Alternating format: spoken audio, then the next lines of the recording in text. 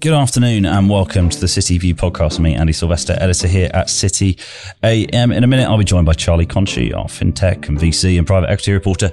We'll go through some of the big stories out of the Innovate Finance Global Summit held earlier this week at the Guildhall. That marks the high point of London Fintech Week, an event growing in its importance alongside the importance of fintech to the wider London economy. First, the corporate and economic headlines, and the boss of crowdfunding firm Seedrs has hit out at UK regulators today, claiming they are stifling the potential of UK startups after the firm's merger with a competitor was blocked last year. Jeff Kalifa said the Competition and Markets Authority and the underlying policy from government was still hampering the potential of growth firms to set up bigger businesses, and as a result was choking off a stream of companies who might want to scale up in the UK. Kalifa told City A.M. that there are active policies to block acquisitions by the big companies of British small technology companies. Meanwhile, the Bank of England is expected to hike interest rates at the quickest pace since 1988 this year. The year that Wimbledon won the FA Cup final, beating Liverpool 1-0, if anybody's particularly fussed about that. I think that might just be me. Threadneedle Street will lift borrowing costs probably 4 more times this year, taking the calendar year total number of hikes to 6, according to forecasts by the investment banking giant JP Morgan. The bank's shift in policy stands in stark contrast to last year's agenda, when it kept rates at a record low 0.1% for around a year and a half, despite inflation beginning to take off in the middle and back end of 2021. Rates were kept at record lows to support the UK economy through the economic shock delivered by the COVID-19 crisis and the accompanying restrictions on Brits' daily and spending lives. Rates will settle at 1.75% by the end of this year, reckon JP Morgan, and possibly hit as much as 2.5% the year after. Elsewhere, Lidl has been hit with a ban for 2 adverts after it claimed shoppers could save certain amounts of money compared to Tesco, following a complaint not from Tesco, but from rival grocer Aldi. The advertising watchdog said the adverts, which were shown north of the border in Scotland, were likely to mislead consumers. One advert claimed shoppers could save more than 35%, while another cited 30% in comparison to Tesco, with a range of Scottish-themed products. Clearly, the supermarket wars continue apace, and it's P&O back in the headlines as ever. 2 new developments after the rather unexpected and rather unseemly redundancy of 800 workers now about 3 weeks ago. The first employee has brought legal action against the company, considering the chief exec said in a parliamentary hearing that he thought what he had done and what the company had done had been illegal. I can't imagine he will be the last employee seeking to get legal redress on this front.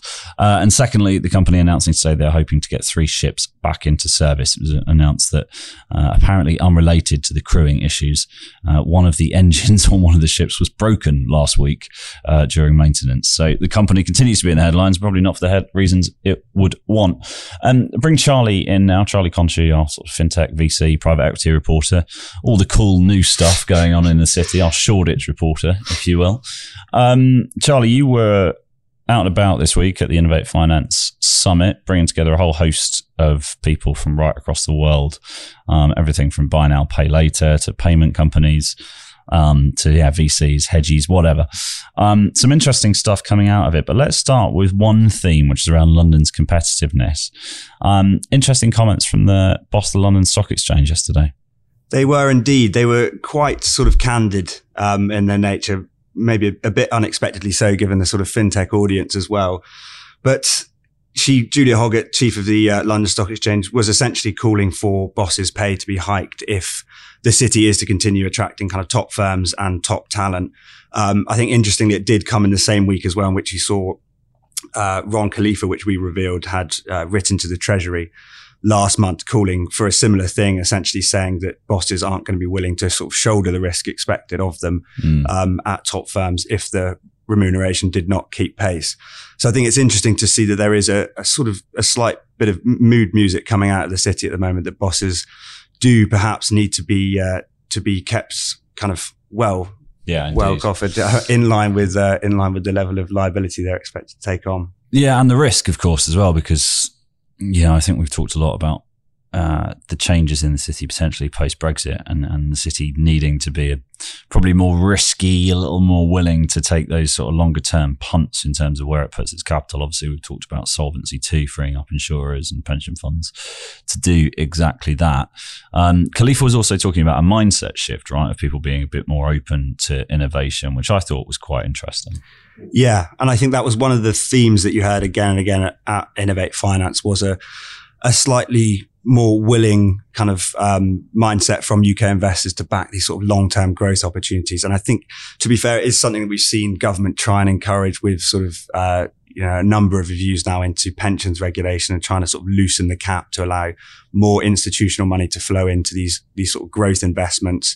And the letter that went into the Treasury again was looking at this conservative mindset shift. And I know you mentioned Seedrs at the top of the podcast there as well. And again, Jeff Kaliski was saying that there is just this government kind of sort of punishing in a way and putting this high charge on pension funds that do want to back these growth investments. And as a result, what you're seeing is foreign funds coming in, swooping in on our exciting growth opportunities, and pension savers overseas reaping the benefits of that.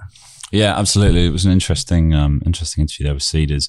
An interesting weekend. One of the firms that one of the areas I guess we could look at in particular is around buy now, pay later, as it's described. They were out in force at the summit, I think it's fair to say. You sat down with Klarna. I did a little video interview with the boss of Afterpay, which is ClearPay in the UK, the Aussie company that was bought by Square, now Block, Jack Dorsey's payments outfit. Some really interesting comments on regulation from the Klarna global boss on Monday about the UK's approach to regulation, particularly now it has left the European Union. Yes, again, very punchy. He did a really interesting fireside chat, which I think he sort of parachuted in for about 3 hours and then flew out again. But was very sort of positive about the regulatory regime really in the UK. And in comparison to Brussels, he said that Brussels had produced some of the worst regulation ever created in its anti-money laundering and know your customer regulation. He called it prescriptive. And I think said that since we have left the EU, there's been a real, impetus and mindset shift to try and create a regulatory regime that sort of, adopts some of the best bits of EU regulation and creates some of the, some new, more dynamic stuff as well. And I think you've seen that with, the whole backdrop to Innovate Finance was the Kalifa review and the progress on it. And we saw it with the Hill review as well last year. There has been a push from UK regulators and the city to sort of create a new regulatory environment that does create and foster growth. Yeah, it's certainly something we've heard about. I guess it's going to be a proof is in the pudding thing with the Hill and Kalifa reviews, and how quickly the Treasury and various others can move on it. We should just briefly talk about the push on crypto as well. The UK is going to be a home to fintechs, but it's also apparently going to be a home to the crypto industries of the future. Politicians out and about all week saying, how well open Britain was, all the while the Bank of England complaining somewhat pointlessly, it seems, that the area is rife with fraud. What's your feel, I guess, on the kind of understanding of crypto, the risks and opportunities at that political regulatory level? Or is it just, this is the shiny new thing, let's keep talking about it because politicians like to attach themselves to shiny new things? Well, I think maybe we could infer a bit there from the release of an NFT as an emblem of the UK's support for the crypto ecosystem. But it was interesting, as you said, that it came on the same day that the Bank of England was kind of warning of the dangers of it. But it was certainly, given current movements, and there was a bit of a feeling from, that regulators were sort of pushing crypto firms away. And I think we'd already seen in recent weeks with the FCA that there was a number of firms who were looking like they might withdraw from the UK. So it was certainly a sort of statement of intent that the UK is open for business to crypto and wants to become a hub. Well, certainly somebody thinks it's either a good or bad idea because we're recording this. I'm looking out the window at some lightning, which has just struck the 100 Bishopsgate building. So I guess we at least know that that's Earth. There's another one. Thunder rolling around the City of London today. Very exciting. Hopefully there'll be equal dynamism in our in our growing fintech economies. The rest of London Fintech Week, it won't be quite as high as on the radar as that Innovate Finance Summit, but purely the fact that it was held at the Guildhall, it was able to get the people it was getting in, suggests that, it is true that Europe, when it comes to Europe at least, London really is just streets ahead. It is the place to be, isn't it? Yeah, absolutely. And we've seen that in sort of funding figures over the last year as well. And I think John Glenn was quite keen to make the point that the amount of capital that's flowed into UK fintech has far exceeded its neighbours on the continent. And even as you say, the fact that there is such a sort of strong political presence, and Rishi Sunak's been very keen to champion the sector as a sort of driving innovation in financial services.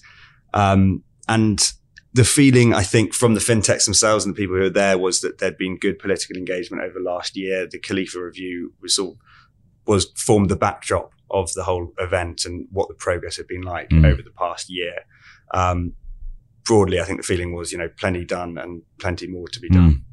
So yeah, still likely to be a lot more political championing to come, I'd imagine. Yeah, indeed. Well, it's still nice to for once talk about good news and growing economies rather than inflation and cost of living and all sorts of things.